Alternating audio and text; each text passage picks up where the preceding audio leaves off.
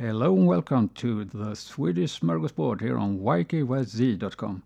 Minecraft is a hugely popular game where you build stuff using blocks or explore the world and go on an adventure.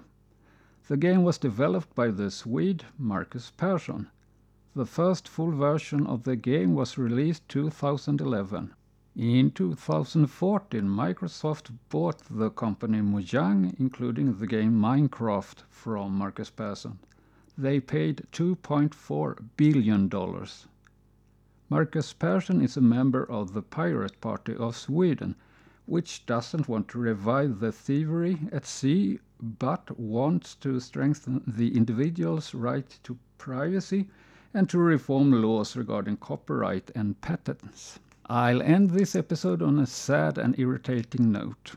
In 2017, Microsoft distanced themselves from Marcus Persson after he tweeted several racist, homophobic and transphobic tweets. He was not invited to take part of Minecraft's 10th anniversary event. That was all for this episode. I hope to see you around. Bye till then.